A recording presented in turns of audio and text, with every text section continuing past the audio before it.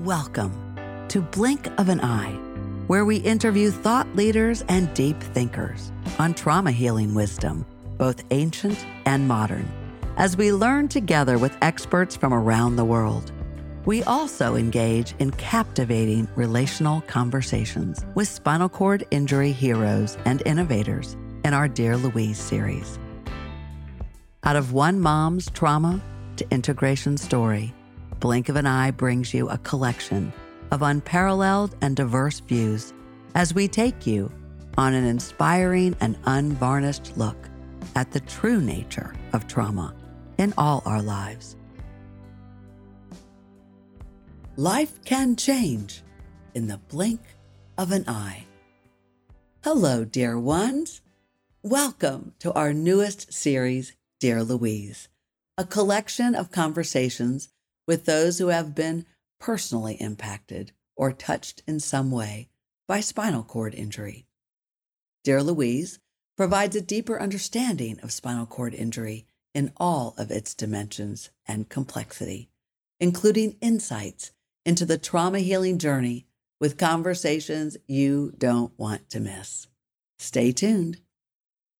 This episode is sponsored by Blink of an Eye Nonprofit and by Baltimore Mediation. Blink of an Eye Nonprofit is filling a gap nationwide in response to spinal cord injury trauma for families in the first hours and days of injury.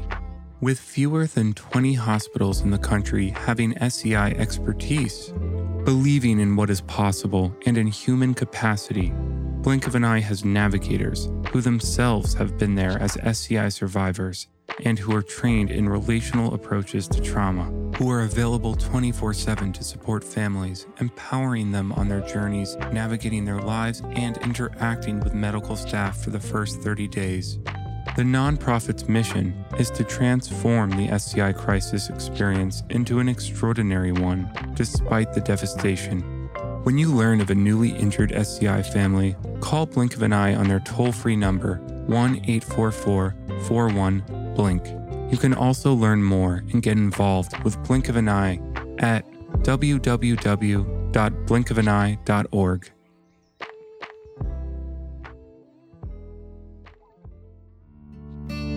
This episode is sponsored by Baltimore Mediation. Baltimore Mediation has served clients worldwide by facilitating negotiation breakthroughs, believing in their capacity for meaningful face-to-face dialogue.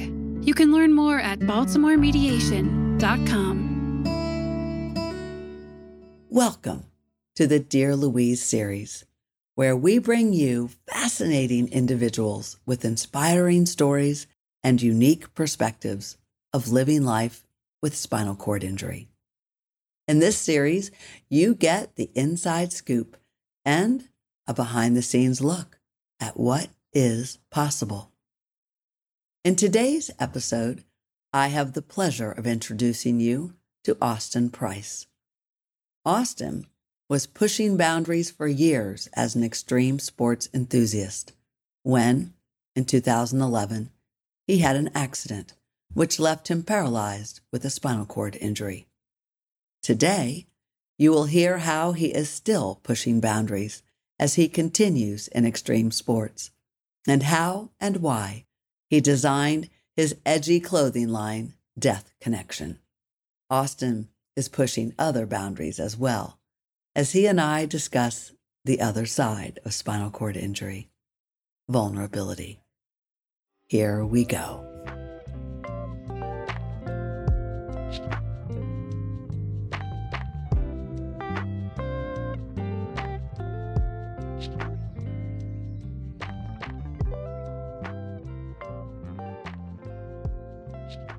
Welcome, Austin. Thank you. Thank you for having me. I'm so pleased to have you and to see you. And for those who can't see you, I am actually looking at the top of your shaved head with a very interesting tattoo. It's actually a Harley Davidson motor. It says "can't be killed" on it. I got it after my motorcycle accident in 2020. That's kind of just I've been through not only just this motorcycle accident, but when I was 13, I was in a dirt bike accident. We don't know if it was a compression tear or something sliced my leg open, but it was millimeters away from severing the main artery in my leg. And then I healed from that pretty quick, bounced back. A year later, I went on a snowboarding trip with my family in Colorado, came back. We were less than a mile from the house and our car got stuck in the snow. I got out to push it. I got hit by a new driver doing 50 miles an hour, sent me flying through the air, snapped my tibia, fibia, broke my knee on the other side. And I shouldn't have lived through that because when I got out of the car, I started pushing. I heard a horn honk and my first reaction was to jump. So I just jumped straight up. If I didn't jump, it would have crushed my hips and that impact would have just completely destroyed my insides. Fast forward 14 years later, I get in a motorcycle accident that gave me my spinal cord injury. I had a severe traumatic brain injury, 2 skull fractures, 13 broken ribs, 11 facial fractures, broken jaw, snapped my left hip, and my femur actually fell out of the socket. I lost a massive amount of blood. I had to get 5 units of blood back in the trauma center. And one of the first things I remember is the doctor saying to me is, "I don't know how you're talking to me right now." He said, and my helmet was sitting right next to me, which I actually have here, which people won't be able to see, but as you can see, it completely caved in the back of my helmet, broke the front of it. And the doctor said, "I've never seen a helmet look like that and somebody be speaking to me." So, I got this tattoo I shouldn't be here. Yeah. And so I got the tattoo. It's just like I can't be killed. And I don't want to jinx that, knock on wood, but I've been through and seen some things that we shouldn't be talking today. Mm-hmm. Well, it's a blessing to me and to our listeners that we are talking today, and that a human being can say that you shouldn't be here, and yet you are. There's something very elevating, even mystical and spiritual about that. Yeah. And I really look at everything I do in my life now just because of these experiences that I've had, especially after my spinal cord injury, that this is just my second chance on life. So I'm going to try and do everything I can to experience new things that I may have been afraid to or hesitant about, and just really try and make this second, third, or fourth chance that I have even, really as good as it possibly can. I want to take care of my health, which I've been working super hard at this last couple of years, especially. I want to try and help people, motivate, inspire, whether you've been through something life-changing or not, like change is possible. Yeah. Yeah. It's an interesting juxtaposition how life can change in the blink of an eye, as it did for you on more than one occasion. And then also how life can change. Absolutely. Absolutely. Yeah. These extreme accidents that you have undergone and survived in your life that you just laid out for us, can you give us a sense of who you are? Who Austin Price is? What's the essence of you? Before my accident, I was a FedEx delivery driver out in Northern California in the rural areas. So I wasn't going to be going back to that anytime soon. So, I just want to try to supplement some income.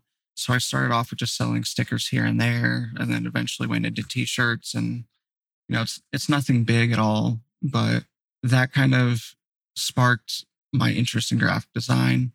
Because I wanted to be able to design t-shirts, logos, websites, things like that, stuff that I could do from home, or if my fiance and I wanted to go traveling, I could do remotely, just to kind of help give us some freedom, because, a lot of my freedoms were taken away by my injury. I love being outdoors. Growing up 30 to 45 minutes from Lake Tahoe, we have tons of mountain ski resorts, bike trails, hiking. Some of the most beautiful places in the country is in my backyard. And there's a lot of dirt bike riders in the area and things like that, sporting events. I grew up loving things with motors, things that give you get that adrenaline pumping. Yeah, I guess so, because you are an extreme sport junkie. Yeah. It sounds like you were born into that topography and that environment. I was, I grew up in a religion with my parents that I didn't get to go do, organized sports or anything with the rest of the kids. And growing up an only child, I was like, well, I want to do something fun. I initially got into skateboarding and BMX bikes and things like that. And then once my dad got me my first dirt bike, that just started my whole love for things with wheels and motors. And it kind of just all progressed from there. Well, hang on. How did that progression with your parents restricting you from organized sports, but your dad buying you a BMX bike? So my dad left the religion when they got divorced when I was 5. I got to see 2 different sides, with my mother in the religion, my dad outside. I got to experience different things, which kind of helped mold me into who I am today. So I don't want to call any experiences, bad experiences, things, just in life happen. And my parents had a relatively good relationship after the divorce, which, really helped with, them raising me. And I wasn't in a very toxic co-parenting situation. Yeah, that's a blessing to not be a kid in the middle of a toxic parent. Yeah. So that was nice. And my dad kind of lived out in the desert, so we could just ride our dirt bikes out from his house. That's actually how I ended up getting in that first dirt bike accident. We just rode from his house. I crashed. I actually had to get back on the bike and ride to an urgent care. Oh my Lord. Yeah. Out in Dayton, Nevada, there's just an urgent care right out in the middle, literally nowhere, basically. Your dad wasn't able to take you on his bike? No. So we were pretty far out. And when I crashed, he saw that there was a tear in my pants. He was like, okay, we're just going to get back on the bike. We're going to go straight here. We were only a couple miles away. And so I did it, get there. We get to the urgent care and they were like, we need to care flight you now. So they got me hooked up on IV, got me stable, care flight, took me to Carson Tahoe Hospital. And then I had surgery. I was in, I think, the OR within an hour. Wow. It's amazing what doesn't necessarily show on the outside with regard to injuries on the inside. Yeah. Yeah. Well, that was another blessing. How old were you then at that first major think I was 12 or 13 when that happened. Yeah. 12 or 13 on a dirt bike. I was picturing you. Yeah. With your dad there. I'm wondering now with the spinal cord injury, where your other injuries, as devastating as they were, sounds like at the time, were not as serious or devastating as a spinal cord injury. How has it influenced all of your extreme sports and outdoor activities, this injury? It hasn't shied me away from anything. It just makes me look at things differently. Like I have to basically adapt.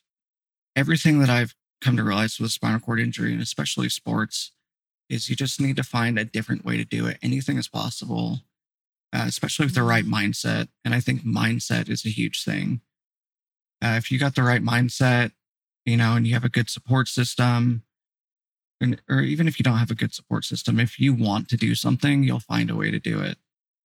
And with spinal cord injury, everything we do, from sports to showering to going to the bathroom to going to the movies, we all have to just adapt in one way or another. I was talking to somebody the other day and they're like, oh, how did you do this? I'm like, I don't know. You just kind of got to MacGyver it.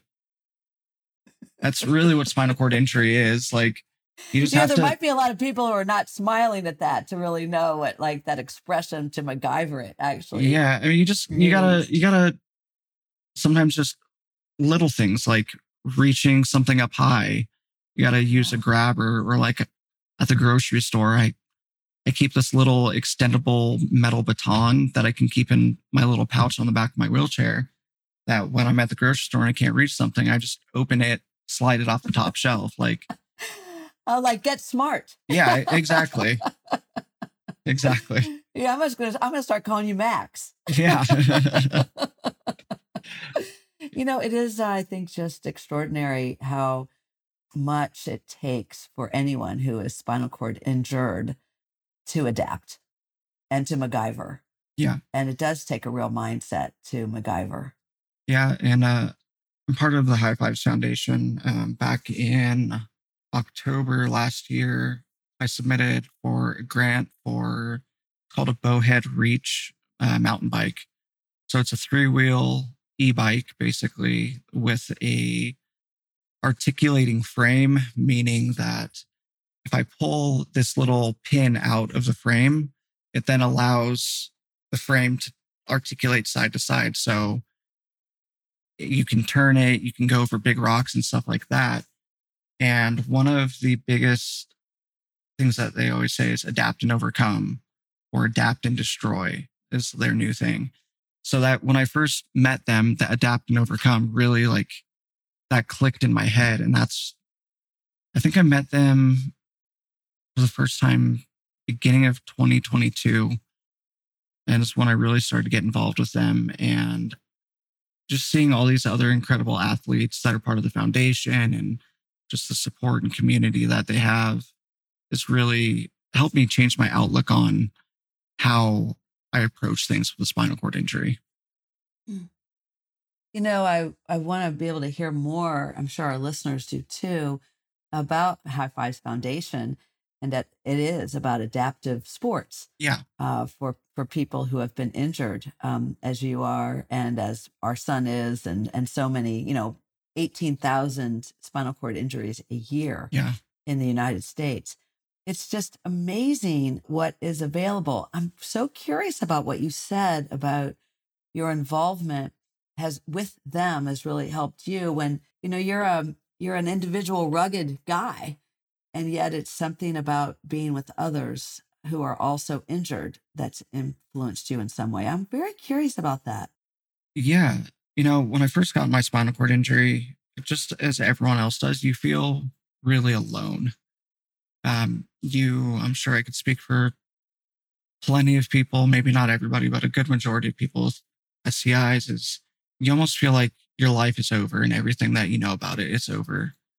And when I was first in the ICU at Renown Regional, I was in the rehab. It was right during COVID, so I didn't get to do a face-to-face with him, but I got a Skype call from Roy Tuscany. He's the founder and CEO of High Fives Foundation. And he sat there with me for an hour, just answering my questions and letting me know about them and what they do. And so he was somebody to be there for me, because everybody at the hospital, you can have your social workers and whatnot, but they only come at things from a medical sense. And he came at me from a human being sense of somebody who has suffered a spinal cord injury. He had his injury in 2009 by overshooting a ski jump. He went 130 feet on a 100-foot jump, I believe. Wow. And he became a quadriplegic. In 2009, he started High Fives Foundation. Him and the foundation have helped thousands of people, since its inception. And so that first meeting with somebody who had a spinal cord injury, that was such a pivotal role or part for me to be like, okay, it's going to be okay. There's other people out there, And I didn't initially start going with the foundation right then. I was super nervous. I had no idea what to expect. I'm relatively a shy, introverted person. And especially back then, just with all the uncertainties, really. And then so after that, I had that in the back of my mind. He gave me his phone number, told me I could call him, text him anytime. After that, I didn't really do much. I got out of the rehab center, went home, was trying to get settled and figure out, what my life was going to be like when I got my injury, we lived in Midtown in Reno, which was just a bunch of, older brick houses with, stairs going up to them. So when I got in my accident, my fiance had to try and find a house that was going to be accessible for us and for me. So while I was there, her and my friends found a new house, got us moved in, did all this stuff, just made sure I was comfortable. And then, I was just doing physical therapy, occupational therapy at home, just not really doing a whole lot. I wasn't really involved with anything.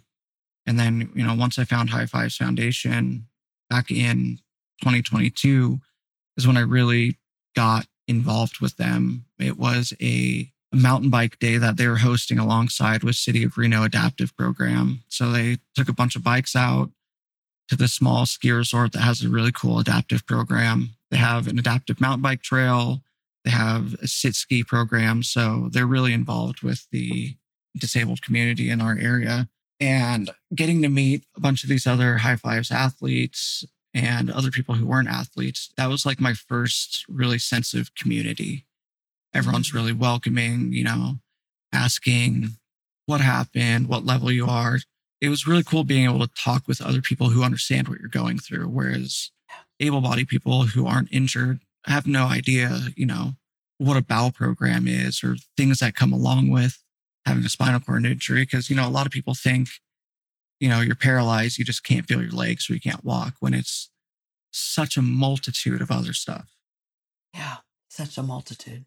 Getting to talk with people at the foundation and the athletes sponsored by the foundation, it really just gave me hope. Like, it was that aha moment, like, my life's not over. I can still enjoy the things that I love to do. And that was the first time I had gotten back really doing anything outside of my wheelchair, was when I got to get on this mountain bike. And I just remember sitting at the top of this trail. I was by myself for the first time in 2 years. And I was looking at this huge forest, I could oversee Reno, and I was just by myself. And it was such a free feeling. I thank them for giving me that opportunity to realize, like, I can do what I want. Every day since that day, I really just think about that. Like, I have a ton of bad days. I'm not going to sugarcoat it. I still do. But there's that little thing in the back of my head saying, like, you can do this. Just keep pushing. Find new ways. Yeah. Adapt. Yeah, adapt and overcome. Adapt and overcome. It's such a precious sharing and the aha that you had. And I think about the importance of Roy when you were in rehab, reaching in, because so often spinal cord injury being such a all-encompassing and devastating injury, you're not reaching out. And we're like, oh, here's this person, here's this place, and here's other things. But he reached in. Exactly. With that kind of a conversation. Yeah. He does that with a lot of people. He may be the founder, CEO, super busy guy, but he's extremely compassionate and welcoming.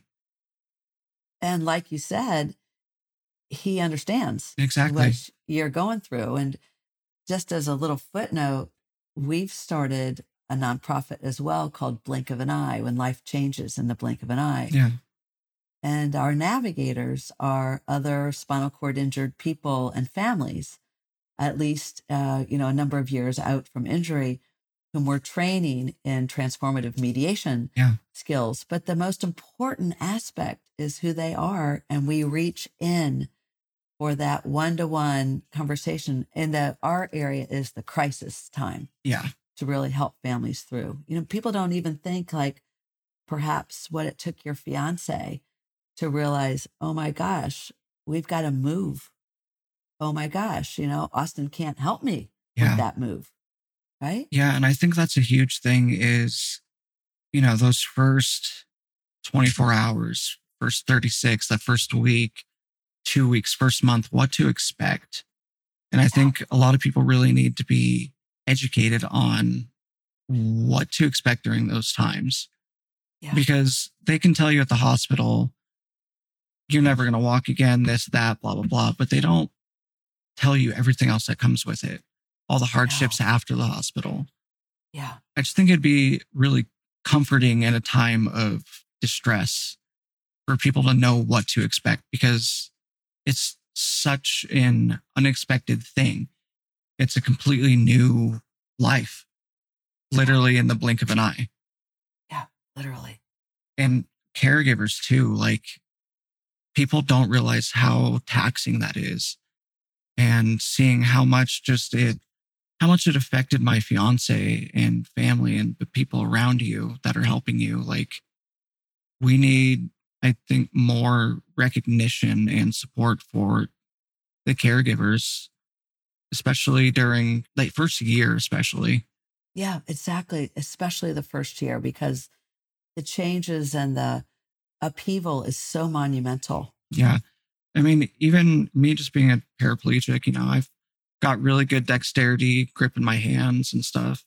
And I'd like to think that I'm relatively independent now, but it took a lot of work to get to that. And I wouldn't have been able to do it without her support, her family, all my friends coming over while she's at work to pick me up off the ground when I flipped out of my chair, Exactly.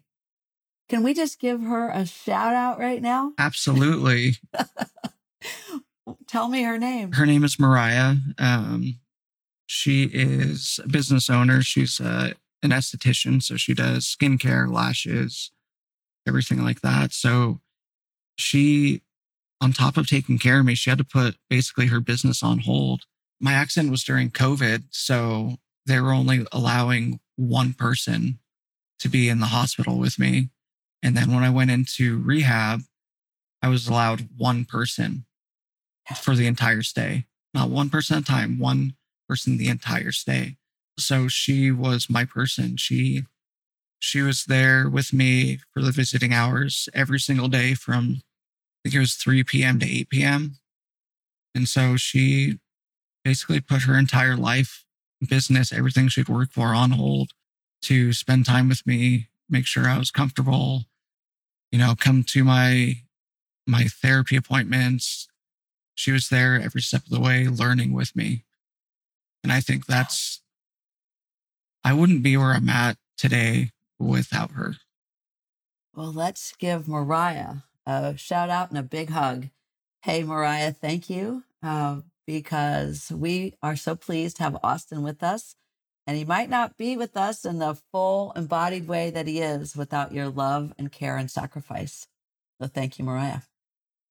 Yeah. She really is an incredible and great human being. I'm very lucky to have her in my life.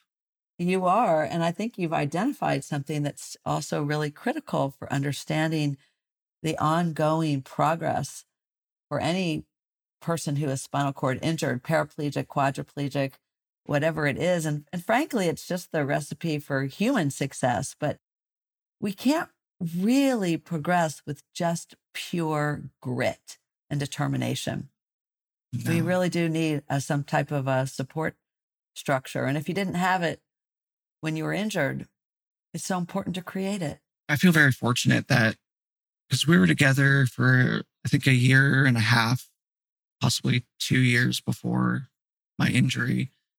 I know a lot of people, when they get injured, their spouses can't handle it. They leave, and then they're left on their own. And so it happens quite frequently. Yeah, more often than not. That's the outcome of things. And going through this life-changing injury, like, you already go through something so huge, and then you lose your support system. Like, it's devastating. I've talked to people who that's happened to, and multiple people. And also the age, oftentimes. It's spinal cord injury, these accidents typically happen to very healthy, vibrant, active men, boys, young men, and men. And then their friends are oftentimes in the path of going through school or going to new jobs or moving away, or then they might start their own families. And so it's very easy and often to be left alone, if you will. Absolutely. It's such a huge part of our recovery is having that support, whether it be spouse, family, friends, like just having somebody there, educating them on your injury and just making sure people are informed. But also, you don't want people to look at you like you're somebody in a wheelchair. You're just this disabled person. Because we are disabled, but it's not who we are. We're still ourselves. We have to do things a little bit differently.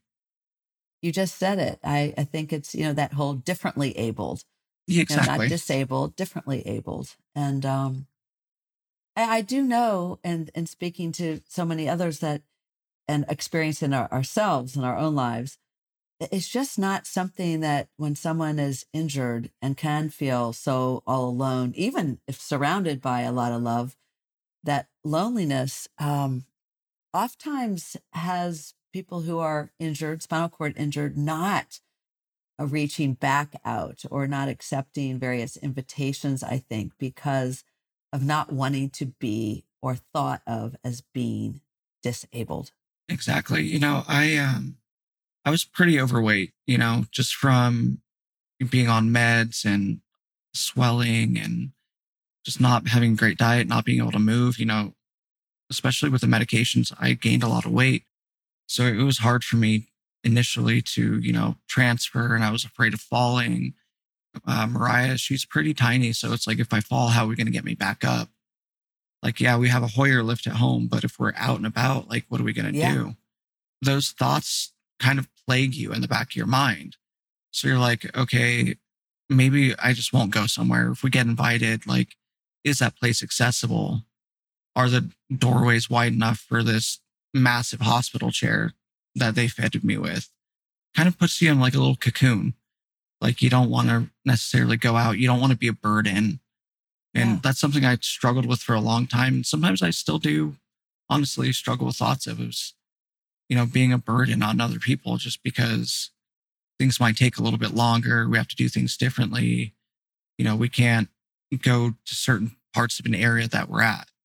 And it took a really long time to try and get out of that mindset.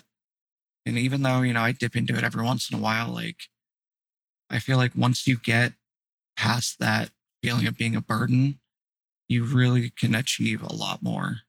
And also the people around you, it not only benefits you, but it benefits them as well.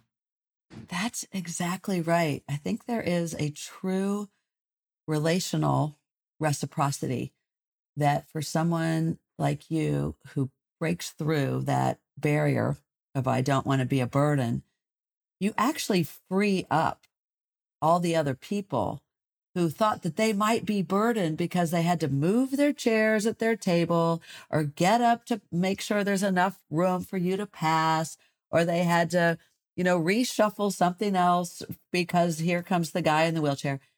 It's better for them too when you break through that, and you do so with grace and resilience and a smile or whatever it takes. Almost like you're modeling for the rest of the world. Truly, Austin. Yeah. And I noticed that quite a bit when my attitude changed. Even people, just strangers, their attitude changed too. Yeah. Like, anyone who's in a wheelchair or with a disability, people stare at you. When you're in those first couple of years of having a disability, you're like, oh, people are staring at me. Like, I feel like I have to hurry up and get through this door. Or I'm moving table in this quiet restaurant to make things more accessible. Like, it can be nerve-wracking, but it's crazy what eye contact and a smile will do. Or, hey, excuse me real quick, what that'll do. And it's just like overnight, people want to help, I've noticed. Part of my field is relational conflict theory. It's premised on a belief in the capacity of human beings and that there's a moral impulse. And this is not from the religion or from any religion. It's a human, the way we are wired. We're not animals. There's a moral impulse to be connected to another human being. Absolutely. And you touch on that. It's incredible. Like, when your mindset changes, it's the energy that you give off. I'm a big believer in energy, and I am too. You get what you put out. Yeah. And so you're putting out that positive energy. You're like not shrinking down into yourself, opening up your chest, having some of that confidence. It perks people up. It does. And as you open up your chest just then, I see on your t-shirt, Yeah. athlete. Athlete, High Fives Foundation represent. I love it. I love it. What's it do for you when you wear your t-shirt? It says athlete on it. It makes me feel part of, the community. Like I'm proud to be wearing this, proud to be part of that High Fives Ohana and this community of incredible people. Like we have a relatively large community of spinal cord injuries, TBIs, life-changing injuries in this area, just because of the things that come with living in, around Lake Tahoe. Right. And all the incredible extreme sports, but just sports. Yeah. Extreme sports. We have mountains on one side and we have desert on the other. So you got skiing, snowboarding, tons of lakes around here. And then you have Sand Mountain, which is an hour and a half to the east, where you got ATVs, motorcycles, all these different things. And there's so many spinal cord injuries in this area. There are. It's one of the aspects of blink of an eye. We respond to the call within hours around the country. Mm-hmm. You are a living example that spinal cord injury is happening to just the fittest and the most active. And speaking of mindsets, those who are already out in the world intellectually, but also playing sports, recreating. And so we actually have an incredible brain trust, not to mention, will and attitude trust of people who are injured, that it could be an interesting collection of just spinal cord injured people as a group. Might be a not only a small segment of, because the injury, it's not the heart attack that appears in every hospital across America, every day. It's an injury that doesn't happen, thank goodness, that often. And yet, for those to whom this injury does happen, it's a pretty interesting segment of society in terms of capacity, mental, mindful, mindset, Absolutely. Positive capacity. Absolutely. And, it can happen to anybody. I've met people with spinal cord injuries from falling off roofs. One of the guys that I work out with at High Fives, he got in an altercation. He got stabbed in the spinal cord. I've met people whose parachutes didn't open skydiving, or it did open and they hit the ground too fast.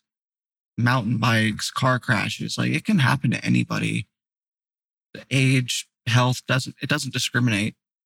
It doesn't discriminate. And I think, just having that mindset coming out of it, it doesn't matter who you are. It's all about mindset. Because I've interacted with people who, they have family, they have support, but they think their life is over, and they think they're 10 years in, and they have a lower lumbar injury, or, they're T10, T12, and they have all this upper body that they can do things with, yet they don't. I know people who are, C6 quads out here riding mountain bikes. It's literally all a mindset and just reaching out. And I've gotten a couple text messages or referrals for people who are like, hey, this person's been injured for, 4 or 5 years. I asked them, are you connected with anybody locally? And they're like, no, I don't know about anything. So I think it's really important to, try and get as many resources out there to educate people who might not know that they even exist. That's right. And try and bring them in as part of the community. That way, they don't feel so alone. Or there's this one kid in town that he goes to the same physical therapist that I do. And she didn't go into details or anything, but she kind of just told me he's really struggling. He's a lower thoracic injury. He's pretty fit. He's young, but his family just does everything for him. He doesn't do anything and he's afraid to. So one day I was just like, okay, well, his appointment's after mine. Like, I'll stay and introduce myself to him. That way he can see that, you can do stuff. Life's not over. Like, I'm a higher injury than you. And I'm proud of you for doing that as an introvert. yeah, well, and that's the thing about this injury is it really brought me out of my shell because it had to. I had to learn to ask for help. I had to learn to ask for things which I never liked to do. And I still do struggle with because I like to be, as independent as possible. I like to help people, but I don't necessarily like to be helped. Yes. But, with this injury, you don't really have a choice.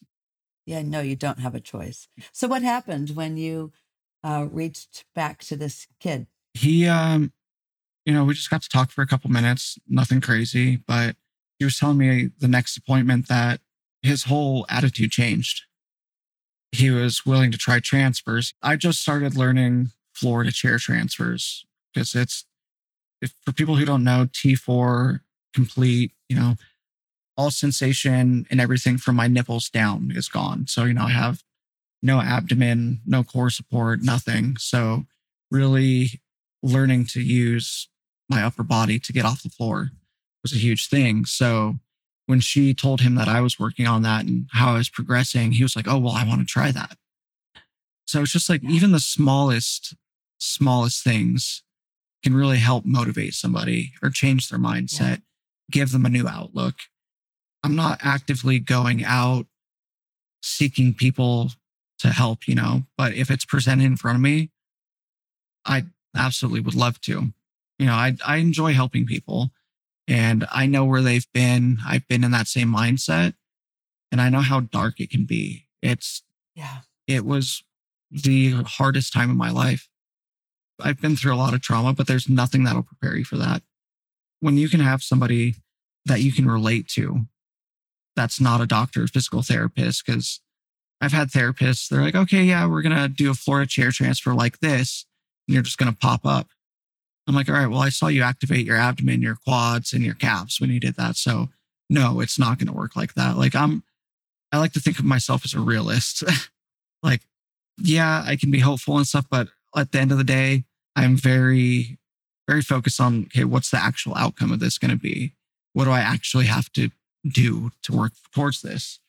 Like I said, once I was able to talk with him and my therapist shared her experience of, how my progress was, it really perked him up.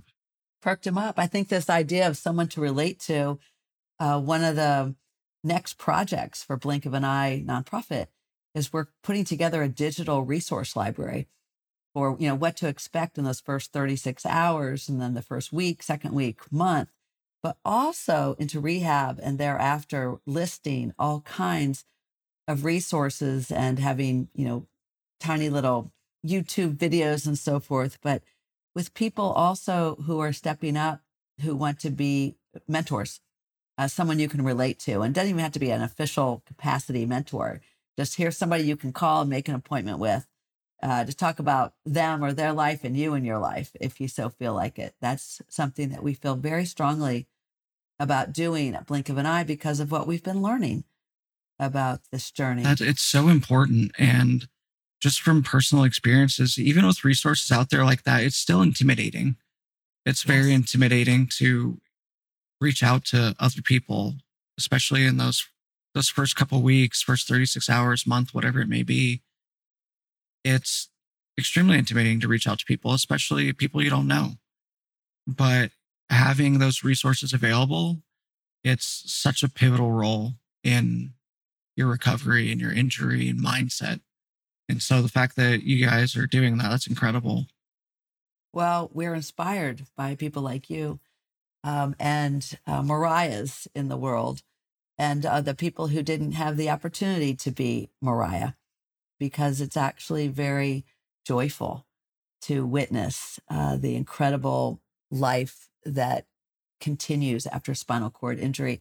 One of my learnings has been the kind of energy that it takes for someone who is spinal cord injured. And in your case, Archer's case, many other injuries, that's a complete, that's a scientific term for those who don't understand different labels, if you will, but labels that can actually be helpful in the spinal cord injury world when you're relating to somebody. Are they incomplete or are they complete? And realizing that with a complete injury, just, that 80% of any kind of trouble is bowel and bladder. Yeah. And it's such a natural thing, like it's as natural as blowing your nose and laughing, bowel and bladder for all of us. And, it's unfortunately people with spinal cord injuries, it's always going to be a struggle. It is. I mean, without getting into too much detail, like I struggled with it really up until like January of this year. When I was in rehab, they're teaching you like digital stimulation for your bowels. And they're just like, oh, just do this for 60 seconds and until you poop or whatever. But it's not that easy. Like the way it really depends on what you eat. Your gut health is I can't even stress it enough, such an important part of this. Watching what you eat, portion control. 2021, I did a blood test to see food sensitivities. That alone made such a huge difference. Yet I still was struggling. Like I've always had a sensitive tummy. So, the accidents and blowouts, it was a huge thing. But once you get your bowels and bladder regulated and on a schedule, like you just get so much freedom back in your life. In January of this year, I completely changed my bowel program to just using a suppository, laying down in it. Yeah, I'd say it cut out 95% of any accidents, which really gave me more independence to go out and do things that I wanted. Amazing. That's going to be so valuable to so many spinal cord injured listeners to know that while digital stim is really the most cutting edge way to learn about bowel and bladder, with portion control and finding out what your body really likes to digest and doesn't like to digest, that combination, you could then potentially go to the suppository route and not have the accidents and the blowouts and the backups. Exactly. And it just gives you so much freedom, especially taking prebiotics, probiotics. Ryan and I, we love food. We're foodies. We love trying new places, new things. So, I'm lactose intolerant. So keeping, Lactaid in my bag. I don't want to give up trying something with heavy cream in it, just because I'm worried about what's going to happen. So keeping things with you, keeping little backups. I eat these papaya enzymes. It's like an after meal supplement that helps calm your stomach. And it's just little things like that you just have to learn along the way, going through it. Unfortunately, having to deal with the accidents and stuff, you just pick up little things here and there that ultimately give you a better quality of life. Beautiful.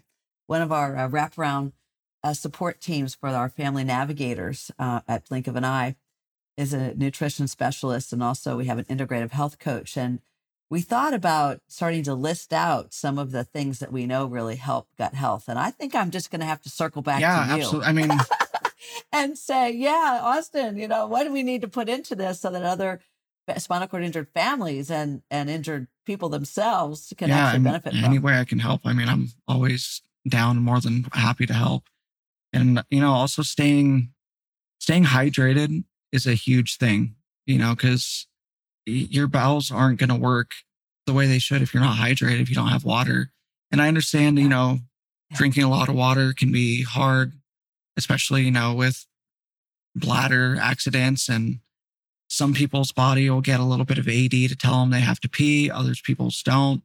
Like myself, sometimes I'll get this tightness in my chest and I'm like, okay, I have to urinate. Other times it doesn't happen. And my pants are soaked or whatever. Like we went to go to the movies the other night and I had a little bit of a UTI because I wasn't drinking enough water. And we get to the movies, I transfer into the seat and then I pee and then I had to sit there through the whole movie because I'm like, I'm tired of leaving places just because something happened. Like, okay, it's not my bowels. It's fine. Like nobody can tell other than me. Of course, I'm wearing gray sweatpants so people can see, but Mariah gave me her hoodie. I put it over my lap, whatever. We just went on with our day. It can be embarrassing, but screw it, you know? Yeah, exactly.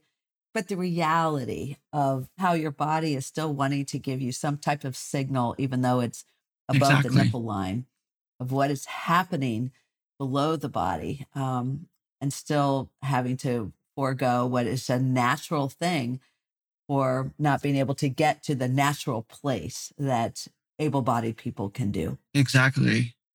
Well, and it's crazy how our bodies after spinal cord injury change. So at the beginning of my injury, when I had to pee, I would start to sweat or my cheeks would get really red.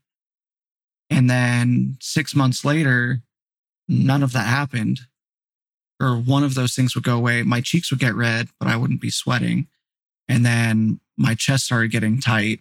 Always keeps changing. And then, so I used to have really bad tone and spasticity in my hips and legs, to where it got to the point where my knees would pinch together, my hip flexors would tighten, and I'd be bent over. And it was like that all day, all the time.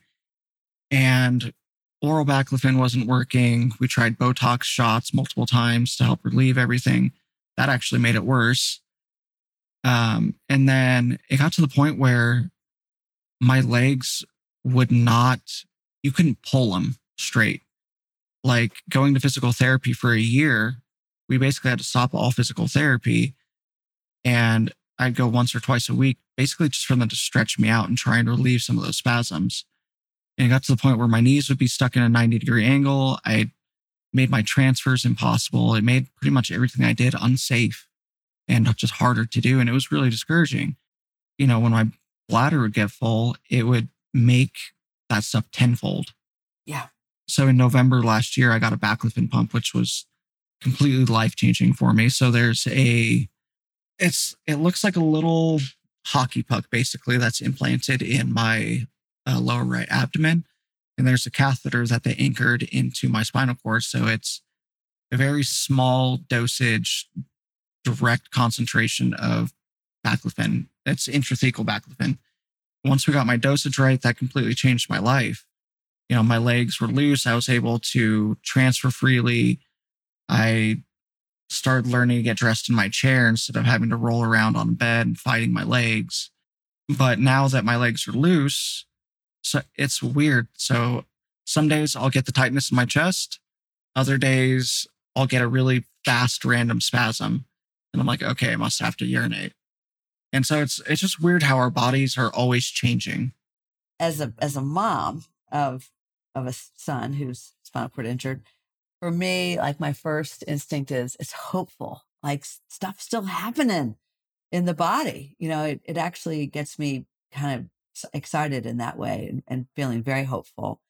And on the other hand, I know what a challenge it can be, because the level of hyper awareness that's necessary to understand the ever changing body really calls a lot of energy. It does. And, just with our bodies are constantly changing. And, when I was in the hospital, they said, you're probably going to have swelling around your spinal cord for up to 2 years, and things could still change after that. And they did, being a T4 complete. So my spinal cord wasn't severed. The way that my doctor explained it to me was, what happens if you take a banana and you karate chop it? It doesn't cut in half, but it's smushed. Everything's still kind of connected, but you've displaced everything in that area. And so that's basically what happened to my spinal cord. I don't remember any of my crash that happened, but just from the police report and photos and stuff, they're saying that I flew off my bike, and in midair, I was upside down and I got hit by a car. And they think that's what actually gave me the spinal cord injury, was the impact of the oncoming car against my back. Yeah, the impact with a moving car. Exactly. So, I'm doing 30, 40 miles an hour. They're doing 30, 40 miles an hour. My back took an impact of 60 to 80 miles an hour. And yeah. So I honestly, I think if that car wasn't there, I most likely wouldn't have this injury. But who else knows what would have happened? I wrote a book a number of years ago, and there's a whole chapter of the woulda, the coulda, and the shouldas can kill you. I think about it all the time. I drive by that accident spot multiple times a week. Like, it doesn't bother me. It did the first time, but I think because I don't remember anything happening, like, not a big deal to me. But just looking around at the area, I'm like, okay, if that car wasn't there, I could have flown and broke my neck on that tree or hit that curb, or who knows what would have happened. So I'm like, could I have been in a better shape than I am now? Yes. Could something worse happened? Absolutely. Could I have not crashed and then I got hit by a semi going to work on my motorcycle? Who knows? Who knows? All the above. What I know is that you're living a really incredible life with just one of those many, many scenarios that can go through our minds, your minds, not just randomly, but perhaps every time you visit the site or just when you feel like it. And, an aspect of trauma healing is to go back. It is. Late 2021, I started seeing a mental health therapist and going through the stages of grief. We talked about things with my injury and how I was handling them, but then we also dove into my childhood and things that happened and how a lot of those things were affecting my mindset of how after my injury. If you're going through this and you're struggling with it, I highly, highly suggest speaking with a mental health professional. It literally could be life-changing. It could save your life, really. It could. Just those kinds of connections and insights that you can get where you free yourself of blaming anyone and connect the dots and realize where your resiliency, where you can call upon the resiliency, even of your parents or your ancestors, and they never had to be perfect. And you can also forgive those who weren't complete for you. Nobody can satisfy every one of our needs. And then we decide who we want to be. And there's a huge freedom in that. And it's a quality of integration for trauma healing. It is. And facing those hard thoughts and those hard feelings and just the scary stuff, facing them head on it's so important. It's another pivotal part of healing because your body can heal. Your bodies are resilient, but your mind can plague you. And if you can really work on your brain, it's incredible how your life will change, how your views on everything, how your views on yourself, your injury, the people around you, recognizing that with this injury, you're probably going to lose some people in your life, but finding acceptance and finding ways to think about how your role in everyone else's lives that are sticking around. If people want to leave your life because of your injury, fine. People come and go. Celebrate that people that come in, you celebrate the people that go out. Beautiful. Not everyone's paths are going to stay the same your whole life. Like, I'm sure we've all had friends that, we had for years and years and years. And then say you get married and you don't talk anymore or whatever. People's lives change. And that's okay. We're all individuals, but the people that really matter will show up for you day after day. They will. And it's a beautiful thing to allow people to come in and to come out and to also really particularly celebrate the ones who are your anchors. So Austin, I'm very interested in this, like the epiphanies that you've had. You've spoken about aha and this spiritual component of how you were told you wouldn't live, you weren't meant to live, but you are, and this ability to allow people to come and go in and out of your life. And you have a company called Death Connection. Yeah. Yeah. Yeah. I want to ask you about that because I also noticed something else that you said earlier I want to revisit. But tell us about Death Connection. Yeah, it's I don't know, for people that can't see me, covered in tattoos. I've always lived kind of an edgy lifestyle. I'm in a motorcycle club, got a lot of great brothers around me that supported me so much throughout this. And, through my injury, they raised a ton of money for me. The motorcycle community here raised a ton of money for me, just for adaptive equipment. And since we weren't working and things like that, I'm not all rainbows and sunshine. I'm more of an edgy person. So I started this company called Death Connection. I don't know. It was just kind of a random thought one day. We were driving up to Oregon and I was just sitting in the passenger seat messing around with this little graphic software. So I made a sticker and then I decided, get it printed. And then I went to these motorcycle events and I just started selling them, just trying to raise money. And then I was like, okay, well, I'm going to try a t-shirt. And so, there was all this, sex trafficking and pedophilia stuff going around in the news. So I made this t-shirt and sticker that kind of like pinpointed that. I mean, it's not everyone's cup of tea, but it says kill pedophiles, stay violent. And it blew up.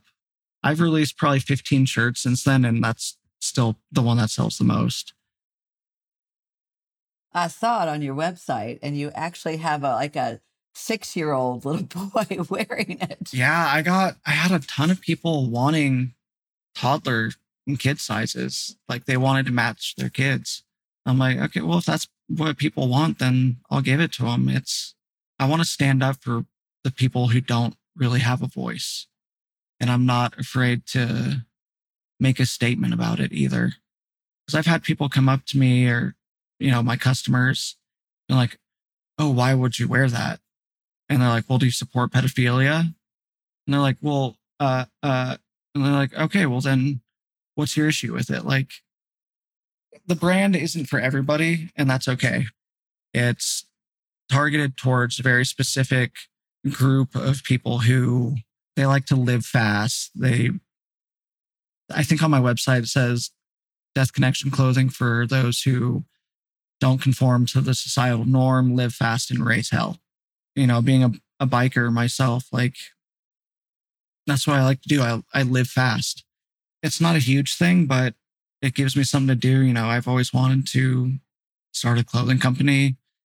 Will it change someday? I'm sure it will because I need to follow the trends so it doesn't die off. But I'm also not gonna.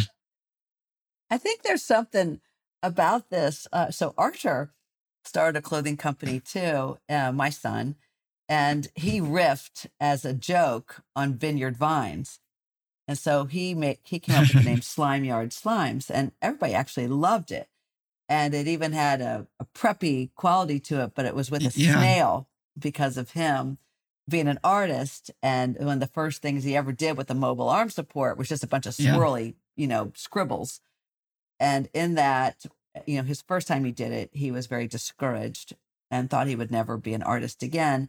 But as you well know, once an artist Always. in your mindset, always an artist. And so he then did it again a few months later and he saw in that a snail. And so that kind of became his thing. And then Slime Yard for the snail, the Slime Yard Slimes.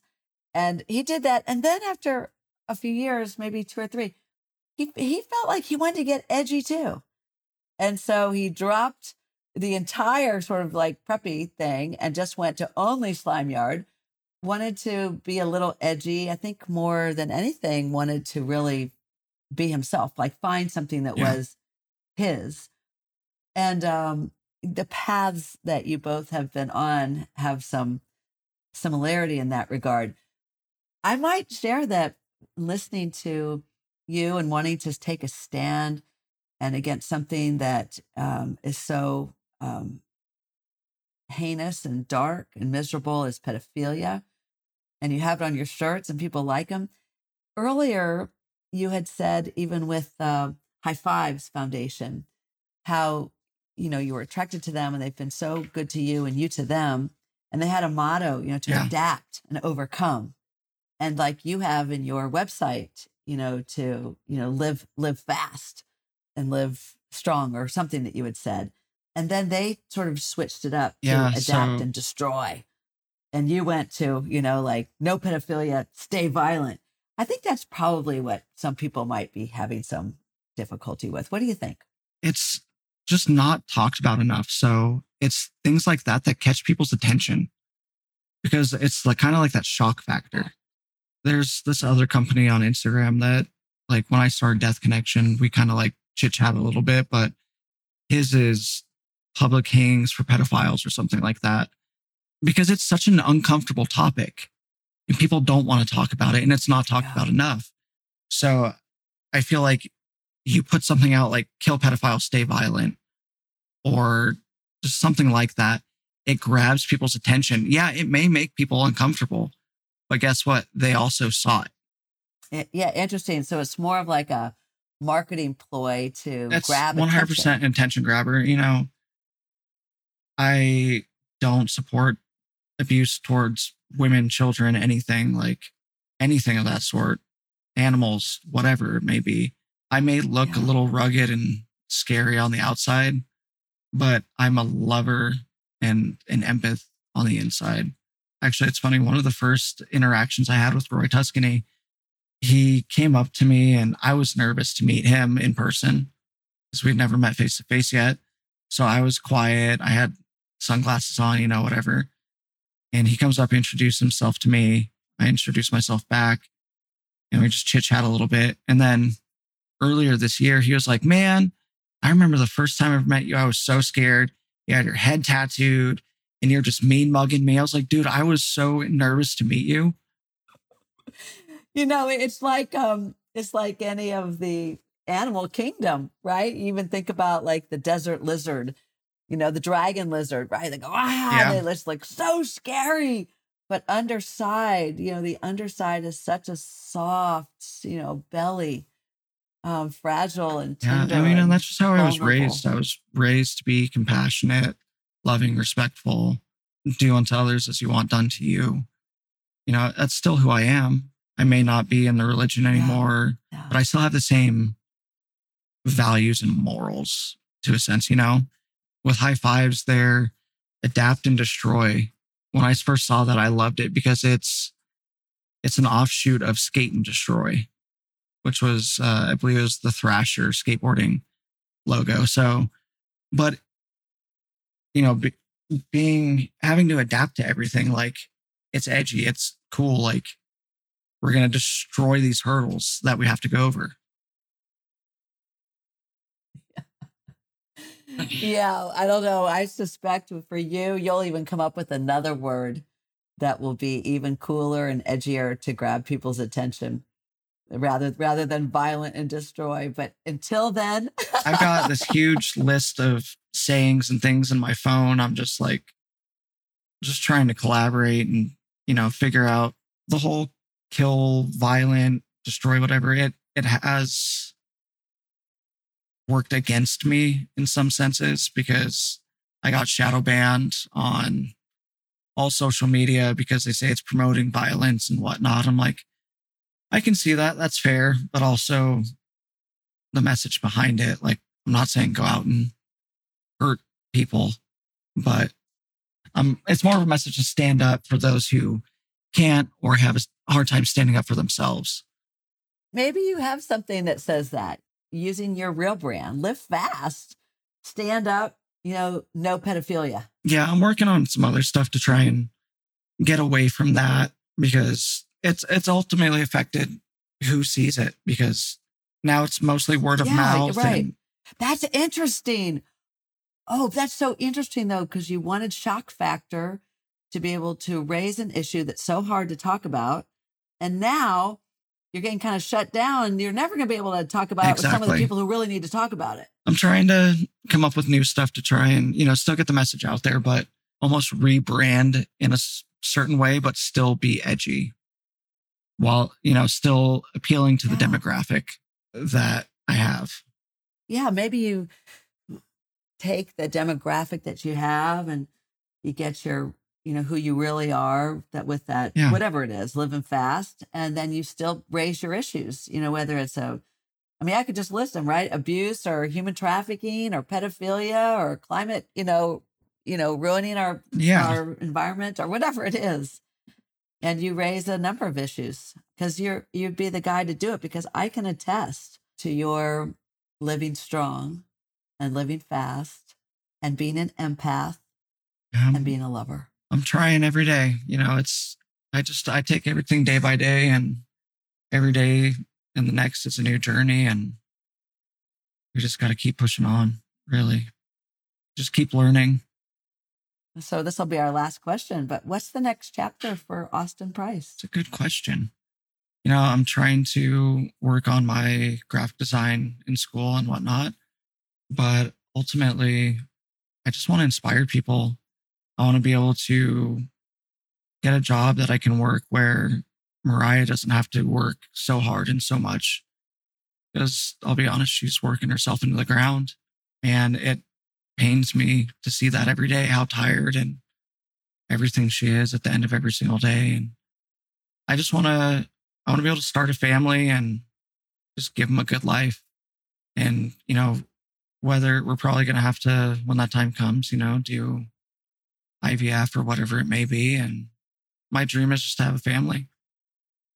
And I just want to be able to raise my kids to grow up with the same, morals and love that I was given and raised with. I grew up with some generational traumas, but I want to break those generational things and just ultimately give my family the best life that I can. And I want to, inspire people around me. Just be happy, healthy. Like, I've been working 2 to 3 times a week at the gym with high fives. I've lost close to 85 pounds in the last year, which ultimately, from a spinal cord injury state, has also been life-changing, makes everything easier. And it's really helped my shoulders, which, as anyone knows, in a wheelchair, those are your legs. So you got to take care of them. So ultimately, my future, I just want to be happy, healthy, and just love. I wish you well. And you will have a Thank family, you. I'm sure. Thank you for being you and living strong and living fast. Thank you so much. It was really, really nice talking with you. Thank you. Take care, Austin.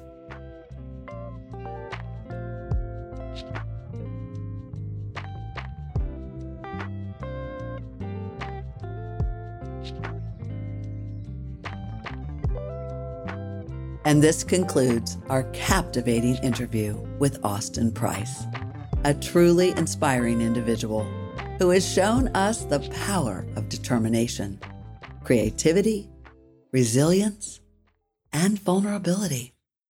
Throughout our conversation, Austin reminds us that setbacks and challenges can be overcome with the right mindset, surrounding yourself with the right people.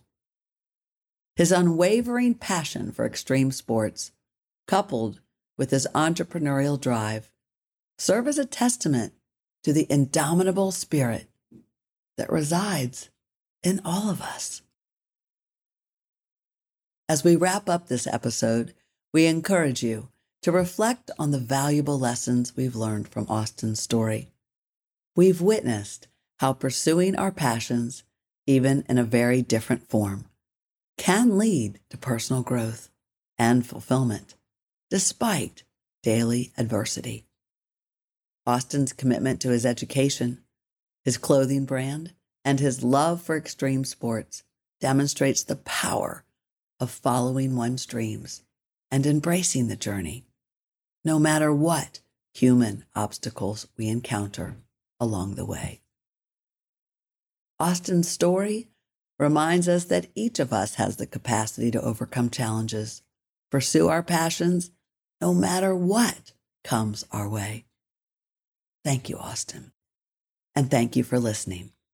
Don't forget to subscribe to Blink of an Eye podcast for future episodes featuring remarkable individuals living with spinal cord injury. Until next time, keep pushing boundaries, pursuing your dreams, and embracing the connection between passion and resilience. From pain to progress. sending love. Life can change in the blink of an eye. Begin again. You've been listening to Blink of an Eye. We ask that you share this with anyone who may need inspiration, a lift, or who may relate.